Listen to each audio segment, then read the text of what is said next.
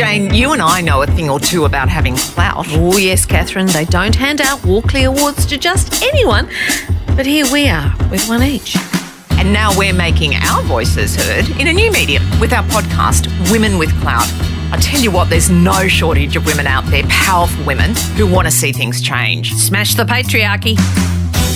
I'm social commentator Jane Caro. And I'm journalist Catherine Fox. And in each episode, we speak to some of the most powerful women in Australia and the world about how they forged their own way to success. Well, we've smashed through a glass ceiling or two ourselves, it has to be said, so we understand the tenacity it takes to stay the course. Yes, Catherine, you've got a shard of glass on your shoulder right now.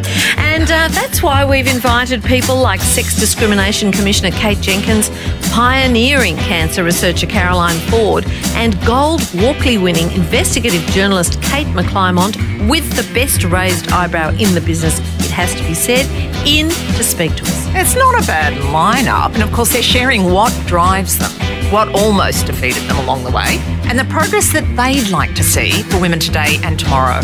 Yep, the stories of how these women are paving the way for others are nothing short of inspiring. So join us, listen, get inspired by how they're making the world a more equitable place. That's Women with Clout.